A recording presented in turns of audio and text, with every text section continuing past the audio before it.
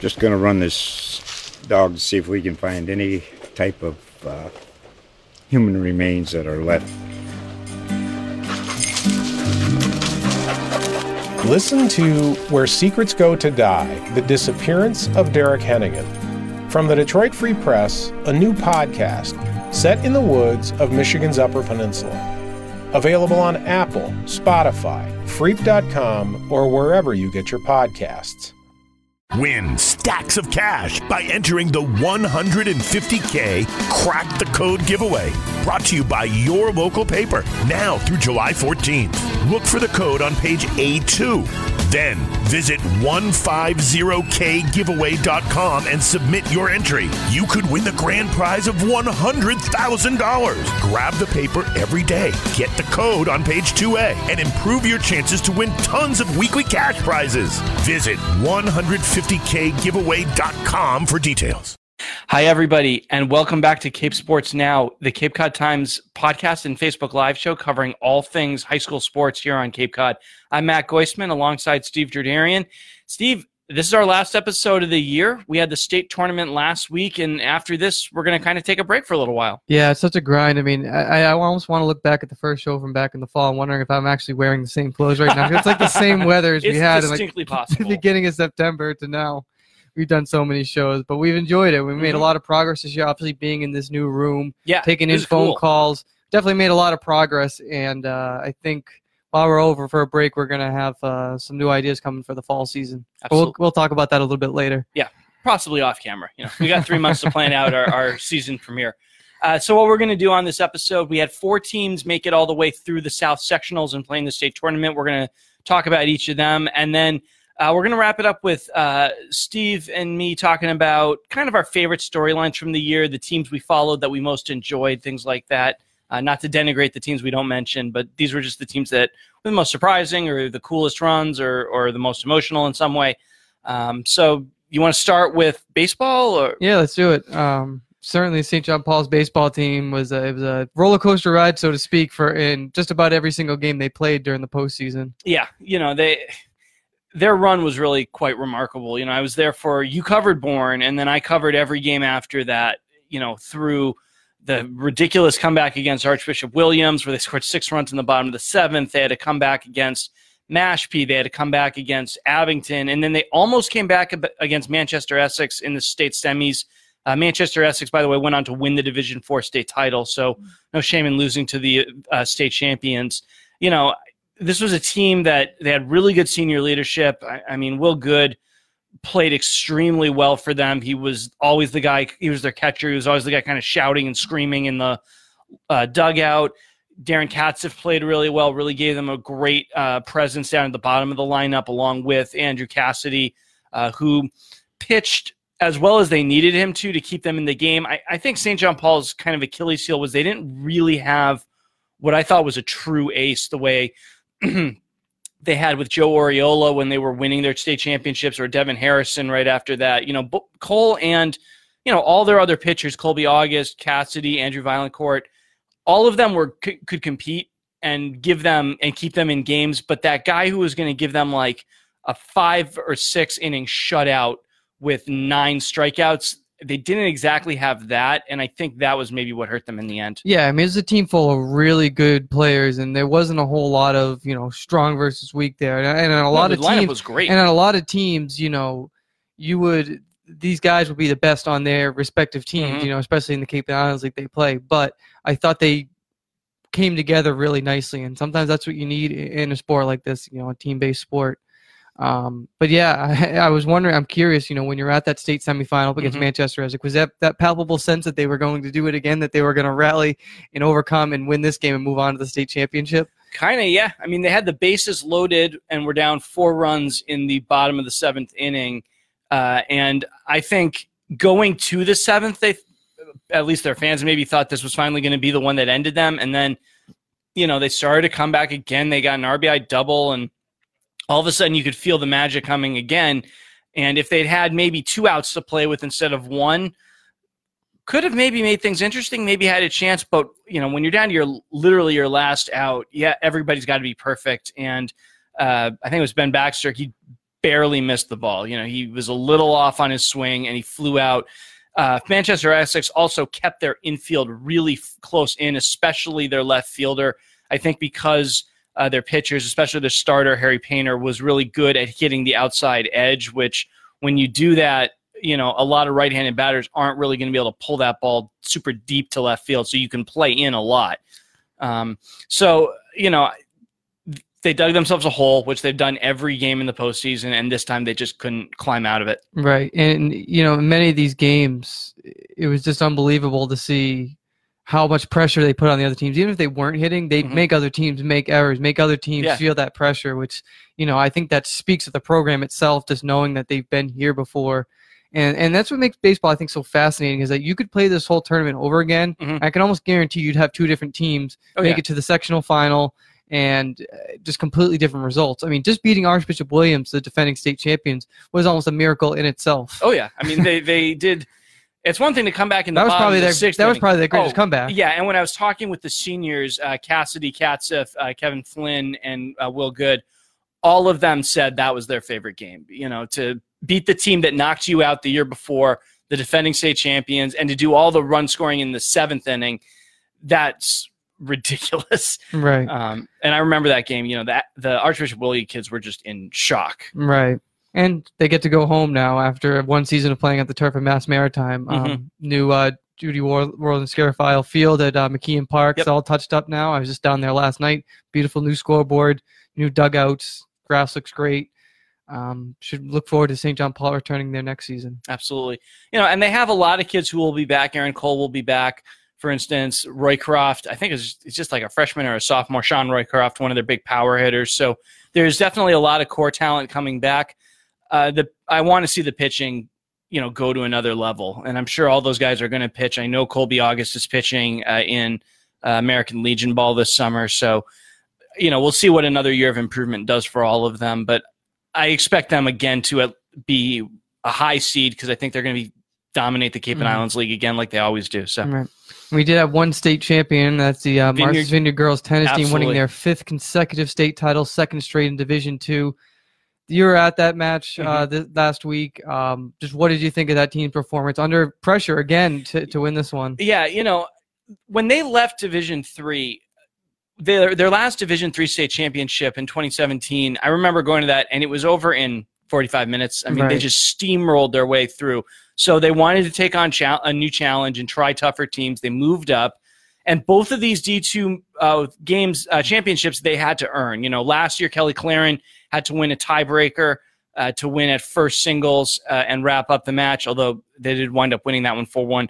This one, I mean, Claren and Victoria Scott played how we expected them to. Hannah Rabaska, all congratulations to her. That was an incredible performance to gut out this 2-hour and 20-minute match at third singles, in which her opponent really didn't do anything except these very, and I know it sounds like an oxymoron, but they were these really aggressive lob shots. Now, a lob is basically just knock it back over to the other side, but it's one thing to just plop it back into the middle of the court. This girl was pegging the back line consistently with these really high balls that Rabaska had to kind of swing overhead just to knock back in play. She really couldn't put a lot of power or placement on the majority of her shots, so she had to just keep volleying back the other way and hope that she would get something she could put away, something, that was coming to her at the net, or that was just going to land close enough that she could run up and hit it pretty hard. And it was a very nerve-wracking win, and in her best match of her career by far. I'm very confident saying that. So they absolutely earned this title. Right. And, we scattered all season long. Doubles a bit of a liability. So kudos to those singles for really pulling together, having that poise. And, for Claren, obviously bouncing back after she actually lost her sectional final match, right, to come back and really dominate. Yeah, 6-0. Kind of set the tone, I feel like, for the day a little bit. Yeah, 6-0, 6-0. That was pretty definitive. We were a little wrong about this, because we thought that because their third singles player from last year, who Rabaska beat pretty easily, was now their one singles player, that the whole lineup was going to be weaker. And maybe at first and second singles that was true, because Victoria Scott, she gave up a couple of games in the first set at two singles, but then she cruised and she won the second set 6-0. But their third singles player was no joke. I mean, she played really, really well and executed the best game plan she could have, because if she went with anything straighter, Rabaska would have killed her, because Rabaska beat her up pretty good in the first set. Right. But yeah, I mean, now 5 straight sectional ties, no doubt it's a dynasty. I think we said the same thing last year after they won it in Division II. I think they were a dynasty after winning 3 in D3, but yeah. And this was, I don't want to say it's the last time, but definitely I think the team is going to have to rebuild a little bit next year, and I don't know if that's going to translate to the same postseason success. They're losing Claren, who's going to Merrimack, and they're losing Victoria Scott, who's going to Bates, and they're both going to play tennis there. So that leaves a lot of underclassmen. Rabaska kind of figures she's the favorite now to take over at 1 singles, and then what happens to the double players of Molly Pogue, Jessica Potter, Tessa Hammond, Alex Rigo, all those girls? Do they stay together, and do they fill in with new singles players? Do they split some of them up? So we'll see what the team looks like next year, but I don't know that another undefeated state title is quite in the cards for them next year, but it's been a heck of a run, and they've taken advantage of the really strong feed they've gotten from Vineyard Youth Tennis up until this point. Right. And then the girls weren't the only one. Boys put together a pretty special run this year, too. First South Sectional title since, I believe, 2013. And then they lost at Weston, which, look, Weston, we said before that match, don't take their record, too seriously. They went 5-0 in both of their state tournament matches. They swept Martha's Vineyard, and then they swept in the Division III state titles. They were obviously an incredibly talented team. And the Vineyard boys aren't losing much. They're just losing David Krauthammer, one of their 2 doubles players. 2 doubles was not the strength of that team anyway, so I expect that whole team, basically all the key parts of that team are all going to be back next year, whether it's Owen Favreau and Spencer Pogue at 1 doubles, Chris Ferry, Eric Rubens, Max Potter, all the singles kids should be back. So they're going to cruise through the boys Cape and Islands League again. They're probably going to have another high seed. We could see them back in the state tournament next year. I really wouldn't be surprised if that happened. Right. And Ferry, especially as an individual player, he had a very high seed. I believe he was number 2 in the South Sectional, at least in the Cape part of the bracket. So certainly I think he has a chance to do something really special coming up next year. Definitely. You covered Sandwich Lacrosse, right? Yeah, so it was tough for the South Sectional champions, which exceeded expectations in many ways. See its season kind of come crashing down to an end at the hands of Medfield, which not only looked like a Tufts University team, just like uniform-wise with the powder blue and the white, they played like one too, and the final was 21-5, pretty much over from the second quarter on. Yeah. Tim Latter, who had been so good on faceoff, put together a really special season. He just couldn't match up like usual and win enough draws to keep it competitive. He actually broke a stick in the first half, had to get it replaced, so they were kind of behind the 8 ball already with that. Ladner still has another year. He's only a junior, and talking with him after the game, I think he has a very good chance that he could definitely play at the next level, but also maybe even earn a prep school year, which would kind of give him an extra year of high school. Absolutely. To really sharpen his skills and go somewhere special. I'm really excited to see where he goes moving forward. This team, though, it had some great leadership up front all year. Seniors Charlie Chapman up front, kind of in the midfield as well. Jacob Mateo leading the defense, plus senior Cam Lopes, great scorer. With all those guys going, this program still looks solid, going into the futures. Scorers like CJ Wiper, Ladner, as I just mentioned, Anthony Guerrero, Aiden Rogers should all be back. Those guys were really strong on the offense this year. And Sandwich also entered this year with a whole new defense and partial part of it in the midfield as well. Full of first-year varsity players. You had first-year varsity goalie Carson Schemenauer coming off a great hockey season. You got guys like Dan Bader and Jesse Woodall in the back, also freshmen. I mean, these guys are all going to be back, and with a whole year of experience, there's no reason to think that Sandwich can't make another run at a sectional title. They just might be, some real transformative players away from becoming a program like Medfield, who just year in and year out, it seems to be there in a position to, win a state title.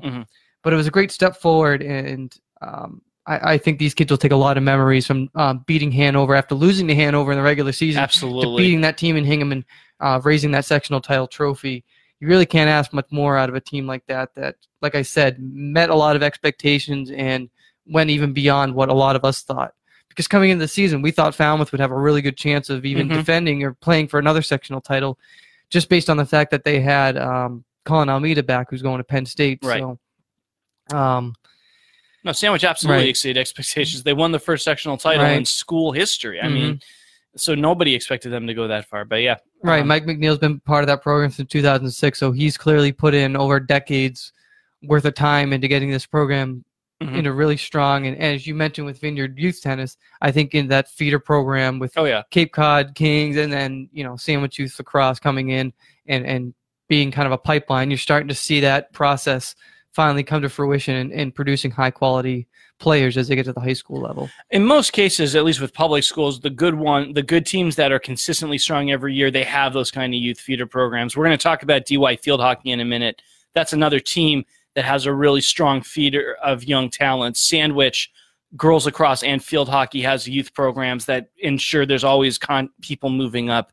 DY football integrates really well with the junior Dolphins to make sure the kids are, and so does Falmouth football, to make sure they're learning the systems before they get to the varsity level. Right. And it doesn't always pan out that way. You No. get kids who transfer schools all the times or, just happen to be really good athletes. But obviously, when you see freshmen out there for first year playing varsity, Mhm. any varsity sport, there's a good chance they've had a good level of preparation for that situation. Or if you're not such a good team, it's out of desperation of just getting numbers.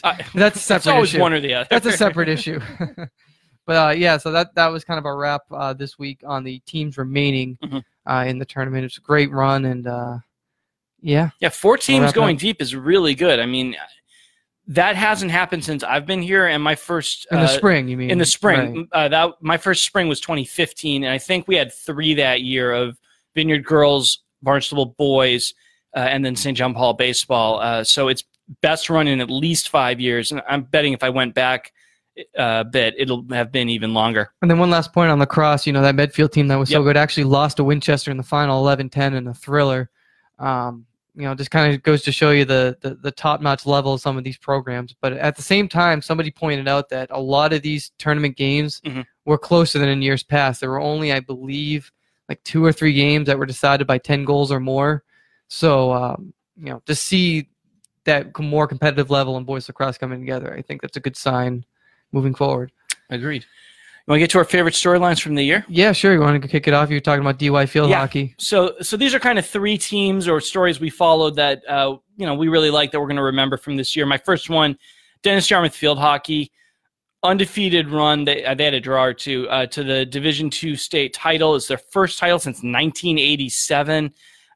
This was a really fun team to follow. You covered the state championship. I covered a lot of the other games leading up to it, including the state semifinal against Watertown, which was one of the most emotional wins I've ever covered. To come back and dethrone a team that had just owned Division II for years and had knocked DY out. A lot of these same players, had the sadness of being eliminated in 2017, and then to come back and win this one on an Abby Hicks goal in the last 2 minutes. Incredibly emotional win and so much fun to follow this team. Yeah, I think I made the comparison in blasphemy warning here. A little bit like the Miracle on Ice in a sense that the semifinal was so much more emotional, knocking off a 10-time defending state champion. Yeah.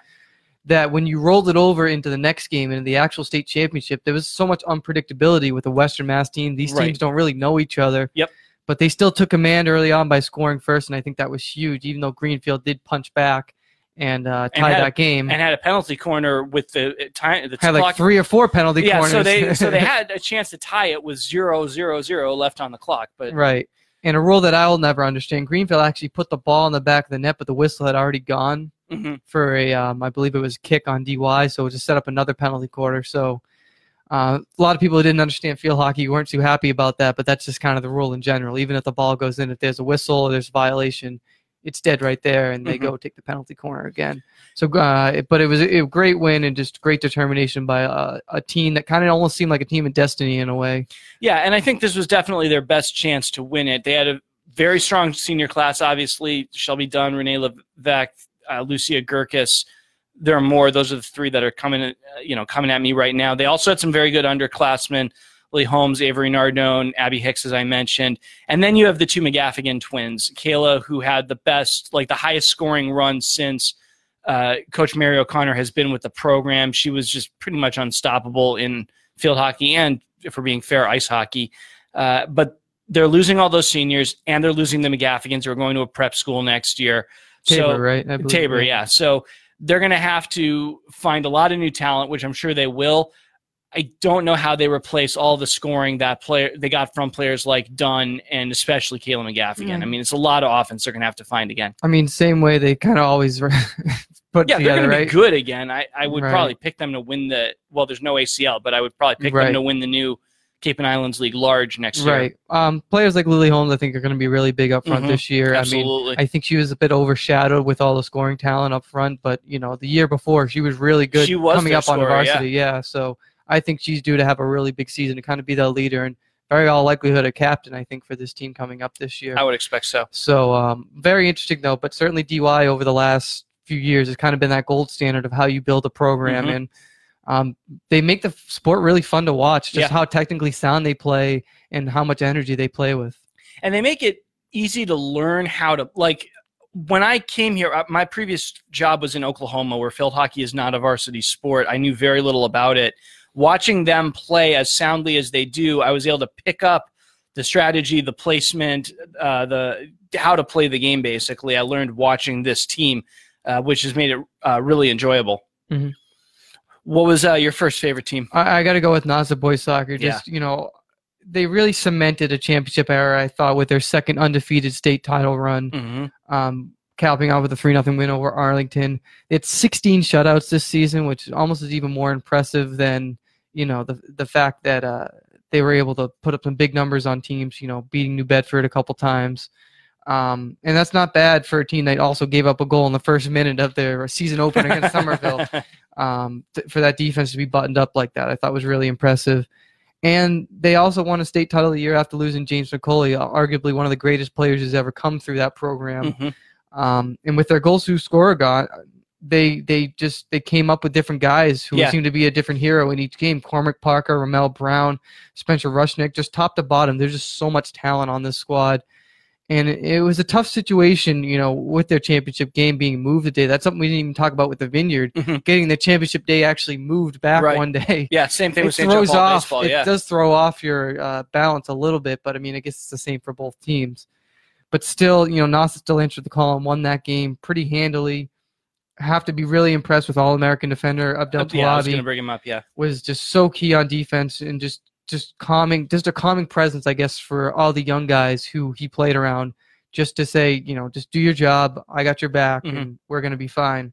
And in the state championship, Talabi was really good. I mean, his ability to just sort of range all over the field and just break up anything that was kind of coming his way really threw off Arlington's ability to attack, basically. Anytime they would chip it, he would just head the ball away. It wasn't always to one of his teammates, but it was just break it up, break it up, break it up, keep forcing the other team to reset and re-attack, and they could never really get an offensive rhythm. They were Nassau only led, I believe, 1-0 at halftime, but it very much felt like Arlington kind of broke down a little bit in the second half because they just could not get anything past the back line. They couldn't challenge anything. Mm-hmm. I mean, there's no reason. I mean, this program's a factory that they're just going to keep rolling and rolling. Yeah. And you mentioned with the new Cape and Islands, we'll talk a little bit more about that later too. With the talent coming back, goalie Jack Avalar, who's a 2-time champion already, he will be back next year. I mean, this program over 3 seasons is 63-2-1. There's no reason to think the Warriors can't come back for more with guys like Avalar, Benny LeBranch, who's really solid in the midfield, Anthony Lavati. That's just to name a few. All these guys are coming back, and I think they have a really good chance of trying to go back-to-back, which is very hard to do in any sport. Oh, yeah. No, I think they'll definitely finish with another high record, another high seed, and then we'll see what happens in the postseason. The second story I wanted to bring up that I really liked, I loved kind of following Nantucket swimming this winter. Best season ever for specifically the boys. The girls were also very good. That's the best season ever for the boys. They won the first South Sectional Championship in any sport in Nantucket history. They finished second in the state, which was pretty much the highest they could do because the team that won just had so many qualifiers. There's no way they were going to be able to pass them. They won 3 individual gold medals, which they'd only won 1 before then. Now they have 3 individual event medals. Obviously, Tyler Rothke was kind of the key for them this year. He was last year as well.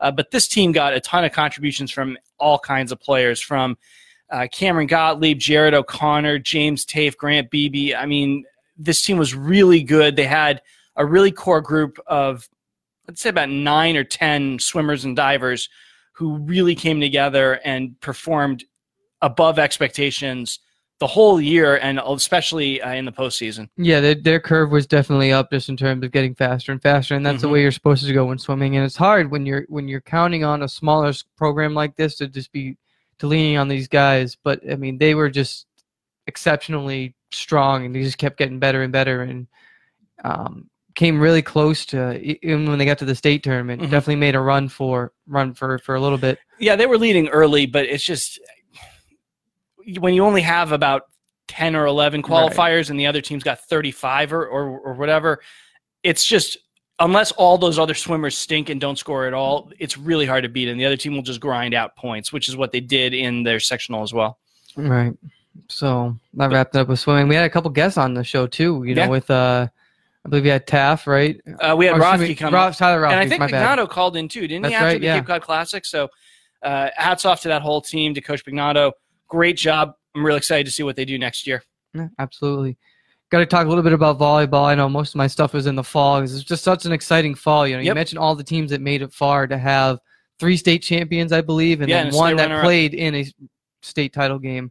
That was certainly one of the more remarkable runs collectively. But Bourne Volleyball winning a state title was just a really exciting run, and a team that was just kind of solid and consistent all year long. And you think about senior captains Cami Mackinac, Emma Fenton, Madison Stuck, and how disappointing last year was losing in the state final, and to come back and win it. I mean, there's no better story than that kind of redemption. Absolutely. Getting a small taste of it, and then being back at the same exact venue where you lost, and to kind of right that wrong. Was just spectacular for them. And also, I believe, beating the team that beat them before in the state semifinal of Frontier, I believe. Yeah, that sounds right, yeah. So to get the redemption there as well was great. But Mackinac and Fenton were just really great big hitters. Stuck led the defense like she had all season.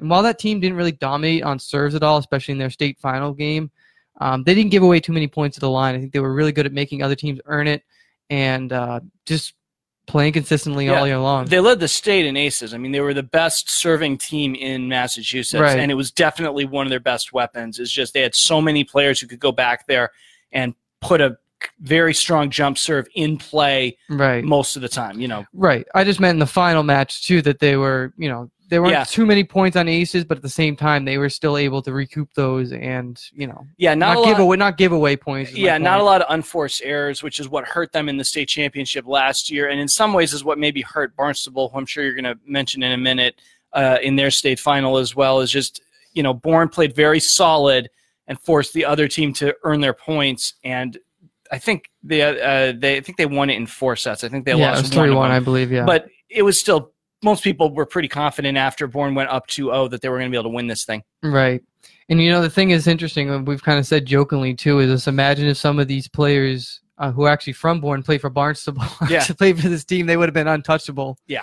The Riley James of the world and stuff like that. But, Tegan James. Yeah, that's true. Barnstable, though, I mean, it was just incredible to follow their run all year long because not only were they winning every match, they didn't lose any sets until the state final against Newton North. Unfortunately, the last 2 years, that's been the team that's eliminated them. Ashley Wang from Harvard, really good. Prevented them from winning a state title, but now that Riley James is off to Bryan, Ingrid Murphy's heading to Bentley, the question moving forward is where does Barnstable's offense come from next year? Obviously, James and Murphy, with both graduating, that's a total of over 2,600 kills, 900 digs, 200 aces. Tegan James will be back, so will Libero, Josie DeLuga, but this team's really going to have to rethink its offense, I think. It's going to be one of those things where, yes, you have a program, you have a pipeline, you have new players who are going to be coming in, but certainly the impact that James was able to have over 4 years is just, it's very hard to replace somebody who's just got that much power and plays with that much passion. Absolutely. I remember watching Riley James as a freshman in preseason, going there for the first time, and she was already jump serving very, very really hard and competitively, and having played volleyball in high school, and I remember being how bad I was as a freshman in preseason, I remember thinking, this girl is maybe the best freshman I've ever seen. and she turned out to be exactly that. I mean, she had more kills than anybody in state history. We talked about this in the fall wrap-up season or episode.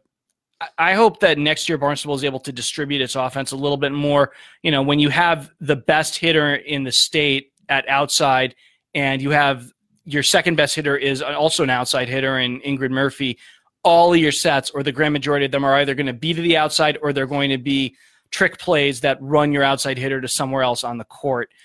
I'd love to see them work in more of their middle hitters and right side hitters if they can, and see if they can't catch teams a little bit with a more distributed offense, which is what they did when they won their 2015 state title, where James was a good hitter but not actually the go-to hitter. It wasn't until 2016 that she became the ace, the person they had to hit every time. Right. And I know your final favorite storyline was the closest thing we had to a Hoosiers type story, I guess, this year in basketball. Cape Cod Academy boys this past winter. It's a good balance. We talked about the spring a lot in the start of the episode. Then you had a lot of fall teams you liked. I had a lot of winter teams that I liked. So it was a good year. CCA boys, the Seahawks, they were so much fun to watch. They were this group of all underclassmen. Their only senior got hurt real early in the season and was down for the entire year.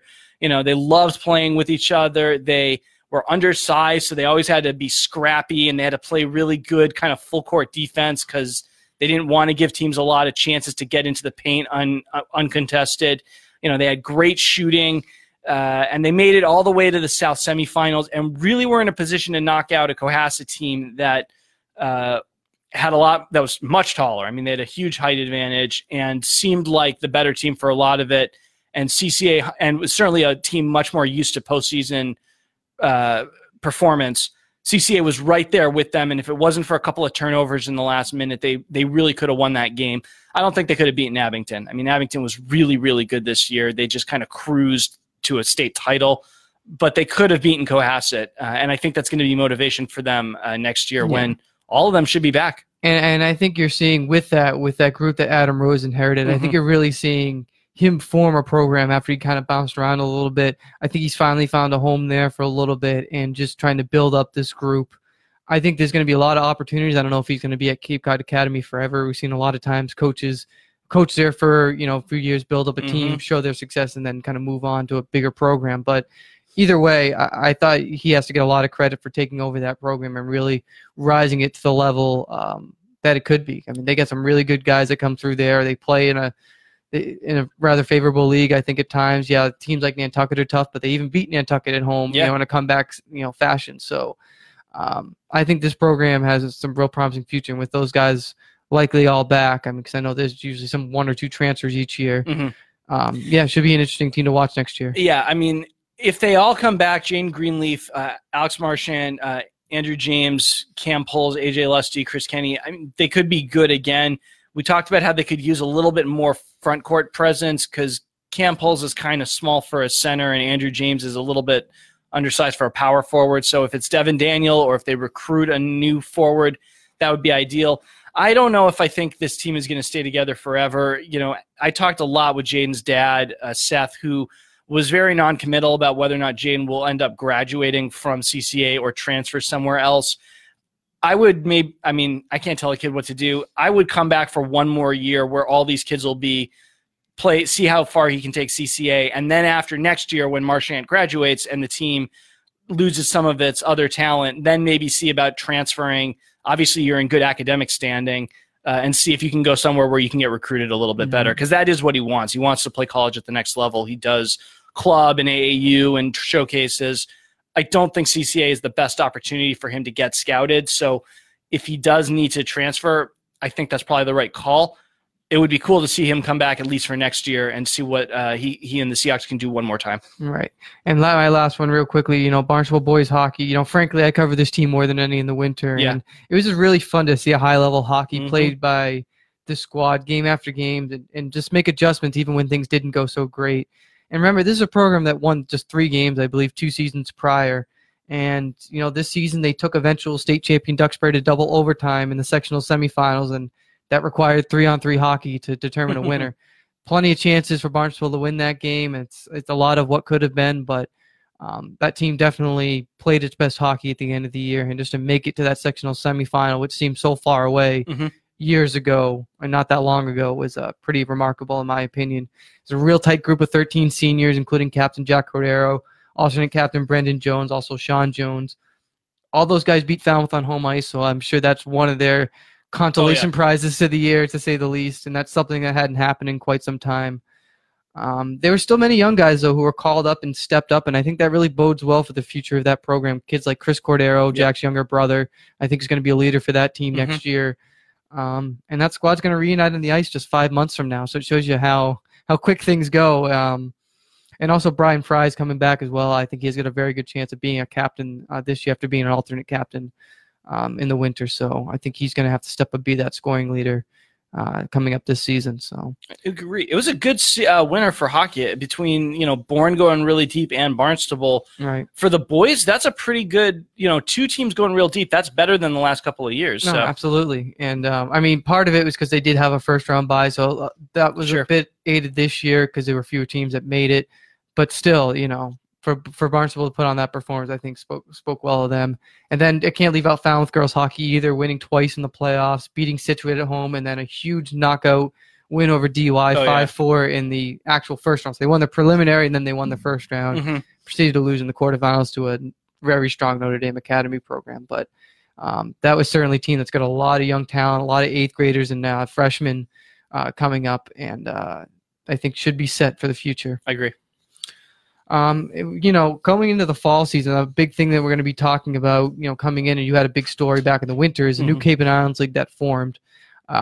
Certainly feels like a new chapter of Cape Cod sports is coming up this fall, and it's going to be very interesting to see how that dynamic plays out when these teams that might have played each other once in a season as a non-league game are going to become now league rivals, so to speak.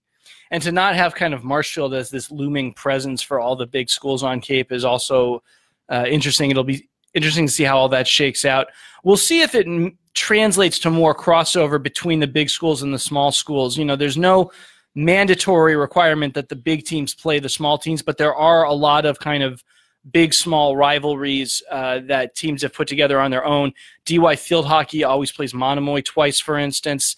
Now they're going to be in different divisions of the same league. Maybe we could see some more Falmouth versus Falmouth Academy games, which I think would be fun to watch in some sports. Like girls soccer, I think would be entertaining, or maybe lacrosse. Basketball, I think that would be a little bit lopsided. But look, it all depends on the sports. And when you have some sports in big schools that aren't as strong in other sports, not to pick on Barnstable softball, but they could play more of those Cape teams and have some really much more closer games. Not that didn't already happen anyways, because again, I think Barnstable played Monomoy and even gave Monomoy a game, earlier in the year. But I definitely think it'll be interesting. From a football perspective, I don't know if we're going to see too much change, only in the sense that that's more divisional anyway. Yeah. Like when Barnstable's schedule come out, I think they added Nauset this year. Yeah, so that could be an interesting game. Nauset's building up their program a little bit. We saw them end their season with a spectacular win over DY, last second 1-yard plunge into the snow. Was certainly a freezing cold, great way for their season to end. But definitely the future is definitely going to be very interesting, and we're going to see how that kind of emerges in different sports. And we'll see what changes, after next year. So in the fall, St. John Paul is going to stay in its football conference for one more year, and then it's going to join whatever this is, and then that's going to throw everything into chaos again for a little while they add another team and probably redo the divisions once again. One idea that Coach Paul Funk, who is no longer going to be the football coach at DY, principal now, in charge, but was when I spoke to him said is it'd be cool to have an all Cape or at least an all Cape and Islands track meet or cross country meet. And I think that would be a neat idea, and there certainly are facilities where that could be done. The winter, it would be tough, but there could definitely be an all-Cape outdoor track meet. There could definitely be an all-Cape cross-country meet. That would be a really interesting thing to see, and those are sports where I don't think the smaller schools are obviously disadvantaged, and it would be neat to see how everybody kind of matches up against each other. Right, but certainly individually, it'd be very good to see some really good runners. Say Sturgis comes up with a really good runner, see how they match up with some of the larger schools. Sure. That kind of does play itself out a little bit when you get to some of the bigger meets, or like Twilight meet, for example. But even then, you have divisions. So, it'll be very interesting to see what happens. And some new rule changes coming in. Football is going to have federation rules now, which I think the big thing people are talking about, I think, is cut blocking outside the tackle box. 12-minute quarters, I think, instead of 11 minutes or 10 minutes as we see in some games. So we'll see how that manifests itself. I'm sure referees, it will be very interesting to see how that changes. Baseball, they're also, I believe, talking about imposing pitch count now and mandatory rest periods. So, and it's like 85 pitches or something like that is your limit, which a lot of these players will go longer than that, 90 pitches or so. Yeah. So we'll see how that changing. Yeah. On the one hand, preserving arms, okay. On the other hand, if players believe they can go deeper, I don't know why they shouldn't be allowed to do so. They know their bodies pretty well, I think, by that point. Well, and I think somebody said it, the reason why I think Massachusetts is finally breaking away from its own rules and going to federation, I think they want a seat at the table when it comes to negotiating what the federation rules are in some of the larger sports. So, yes, you have to play under what the rules are now, but I think what they're hoping is that they can have more influence and say, this isn't working for us. Why don't we try this? And then maybe Massachusetts gets a waiver, an exception, or they encourage other states to follow their model. So, I mean, again, when you don't follow their rules, they have no reason to listen to you. But when you do, well, then you might be able to more effectively change the game itself. So it's an interesting idea. So we'll see, again, how that manifests in some of the larger sports. But I think that'll just about do it then, right? If you missed this episode or any previous episode of Cape Sports Now, you can check us out on our website, capecodtimes.com/capesportsnow. You can also go to our Facebook, Cape Cod Times Facebook page. Download the podcast, Google. I always forget the ones. Google, Spotify, Apple products, wherever you can find podcasts. Wherever you find podcasts. You can also find us on Twitter. I'm at Twitter at Steve_Derderian. My last name DERDERIAN. And I'm at Matt Goisman CCT. That's MATTGOISMAN CCT. And you can listen to him on the Cape League Corner podcast throughout the summer. So you're not done podcasting. I'm taking a bit of a break. We'll see you in the fall, Steve. It's been a pleasure. Absolutely. Just going to run this dog to see if we can find any type of human remains that are left. Listen to Where Secrets Go to Die, The Disappearance of Derek Hennigan. From the Detroit Free Press, a new podcast set in the woods of Michigan's Upper Peninsula. Available on Apple, Spotify, Freep.com, or wherever you get your podcasts.